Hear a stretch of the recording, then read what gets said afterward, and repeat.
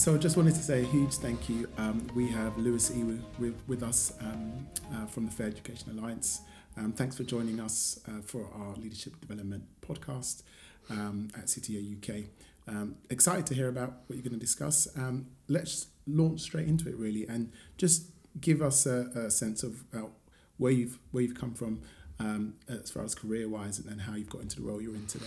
Yeah. Well, first of all, it's an absolute pleasure sort of doing this podcast, being here for today's session. So I'm really looking forward to it. So I'm currently the director of the Fair Education Alliance, which is a coalition of almost 80 organisations, including charities, businesses, universities and unions.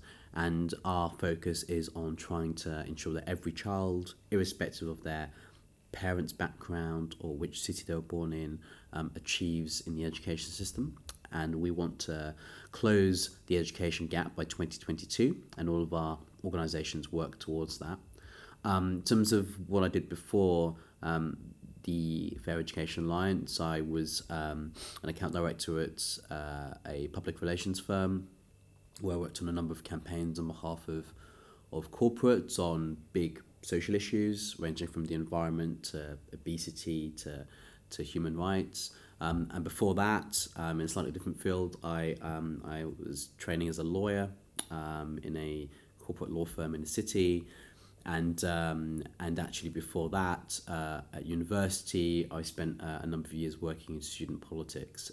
So a sort of a variety of different roles. But, I think there's always been a commitment to working to improve the educational opportunities of young people, but also understanding the importance of the political world, of getting people working together in collaboration, of ensuring that the general public are also aware of the key arguments that we need to make and win in order to make sure that no child gets left behind.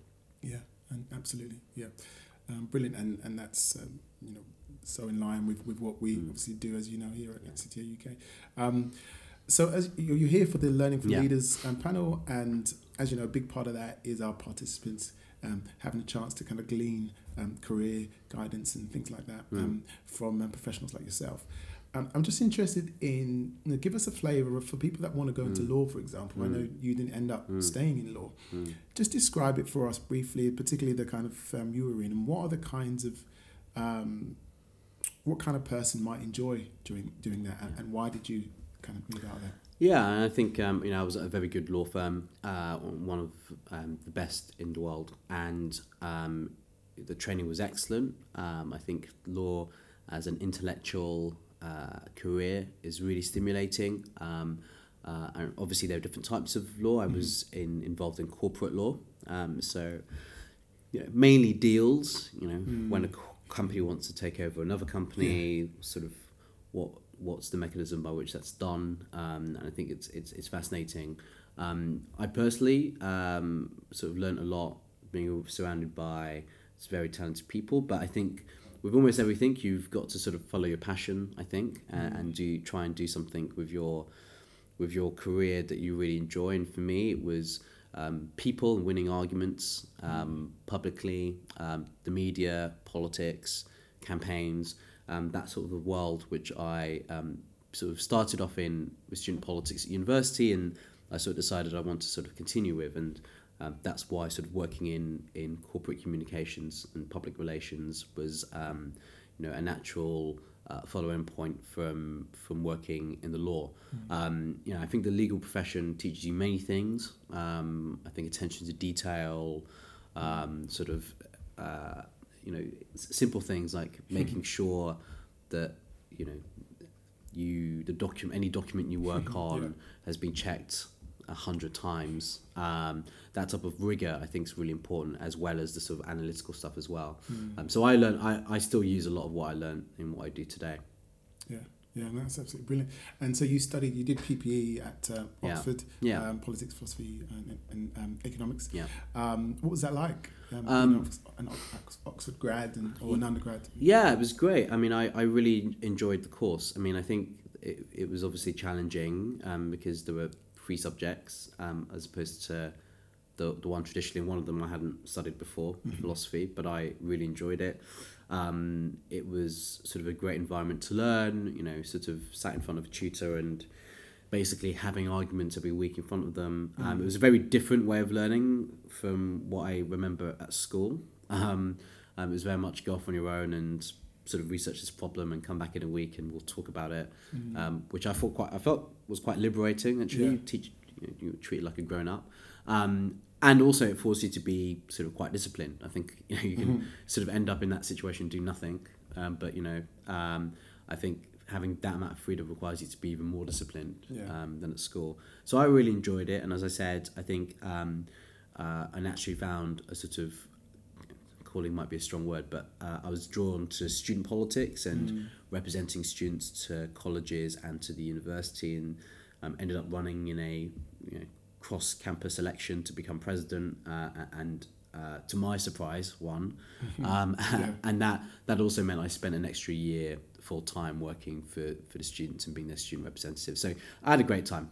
Yeah, brilliant time. Yeah. And so you then, at some point, well, after you've kind of moved away from law, you then just talk to us how you got into the FEA and so I between law and the FEA, the Alliance, I was at a public relations firm. It was a brilliant firm.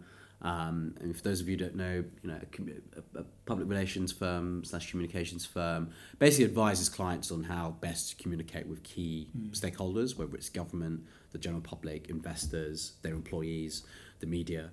And our job at a communications firm is to sort of advise on that process. I did a number of things ranging from writing speeches for chief executives to drafting plans for big campaigns, to setting up coalitions of businesses around human rights.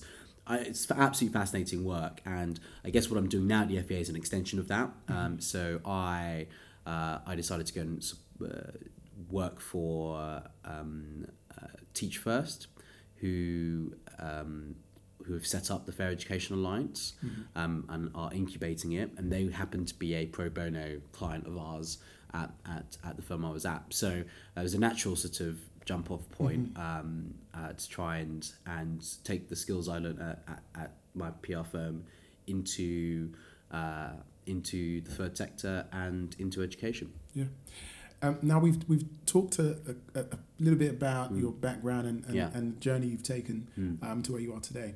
I want our participants to really be able to take away some key pieces of learning that you've had in your own career. So I wonder if you can just share some of the light bulb moments you've had in your career, some aha moments where you've kind of you really realised something that was quite transformational for you in your career. It might be because of a line manager you had, or a relationship with a client, or just a conversation. I'm putting you on the spot here, but is there anything you can think of that you might be able to share that was impactful for you? I mean, I think there's a couple of things. I think first is, I've been very lucky to work in, two corporate firms which have been the best in their field, and the senior people at those companies were incredible advisors. And for me, I thought it was always important to look at what they do and actually try and emulate what they do. Right? It's sort of true of any sport or any activity you do. You sort of see people who are best in the field, you look at what they do, you sort of look at why they're successful, you try and apply it to what you do as well. And I'd like to think that the number of partners I was privileged to work with at those firms have sort of had an effect on me. So I think, one piece of advice I always give is look at what the people who are doing well at the firm are doing and stay close to them, ask them for feedback, ask them to be a mentor, look at how they carry themselves in meetings, ask them what they read. I think it's just a really good way of very quickly sort of trying to get what makes success at a particular institution. I think the second big light bulb moment I had was, something my dad said to me when he dropped me off at university, which was, obviously it's important to get a good degree, but also make friends and network. And for me, it's a huge thing I've always taken. The importance of networks is, throughout my entire career, sort of been fairly significant.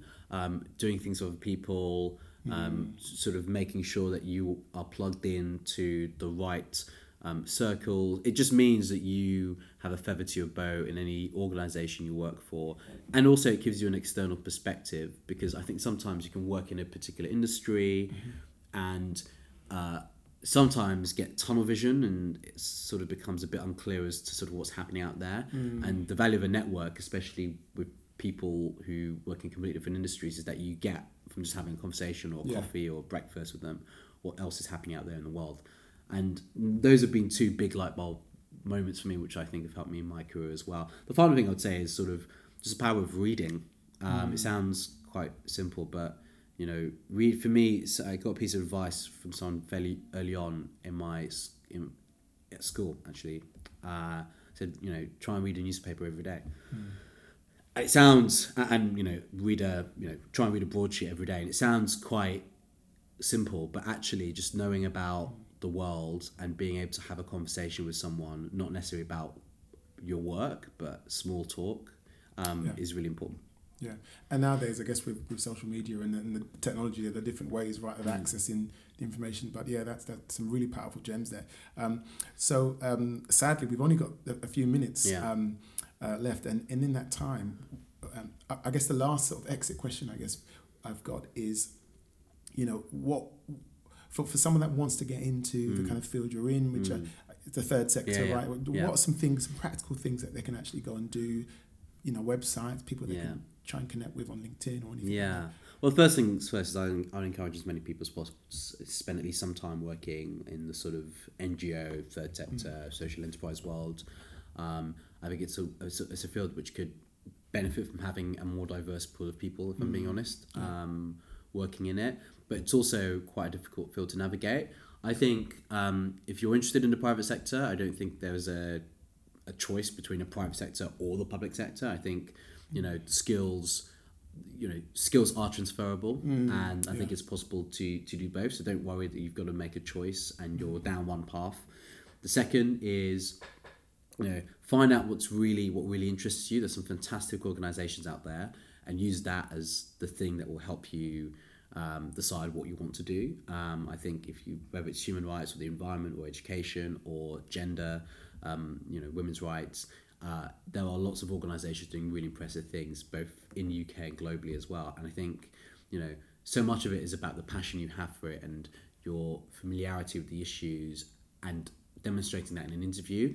It would be hard to fake that if you weren't really interested in it. So I think, do your research, go for what you sort of are passionate in is a really good one. But also, there are lots of transferable skills which I think the third sector would value, even if you had worked in a bank or in a consultancy or as a lawyer. So don't rule it out just because you've done that. Yeah, that's a really, really good point, isn't it? And would you agree it's kind of about how self-aware you are and how you're able to kind of articulate what you've learned and how beneficial it is? Absolutely, and how applicable it is as well. The other thing I'd say is, there are lots of ways in which you can sort of get a taste for what it's like to work in a non-private sector. So, the sort of third sector. I think, whether it's being a school governor or trying to get on a board of a charity, or whether it's sort of just picking an issue and following it and networking with people in that industry, all those things help with the transition to that industry. And I think that's something that's important to remember as well. Yeah, it's absolutely brilliant. Well, I'm definitely sad that we've kind of come to the end and got to whisk you away for the Learning from Leaders panel. But I just want to say a huge thank you again for coming, and we really just scratched the surface, didn't we? So looking forward to a part 2 at some point in the future. Thank you.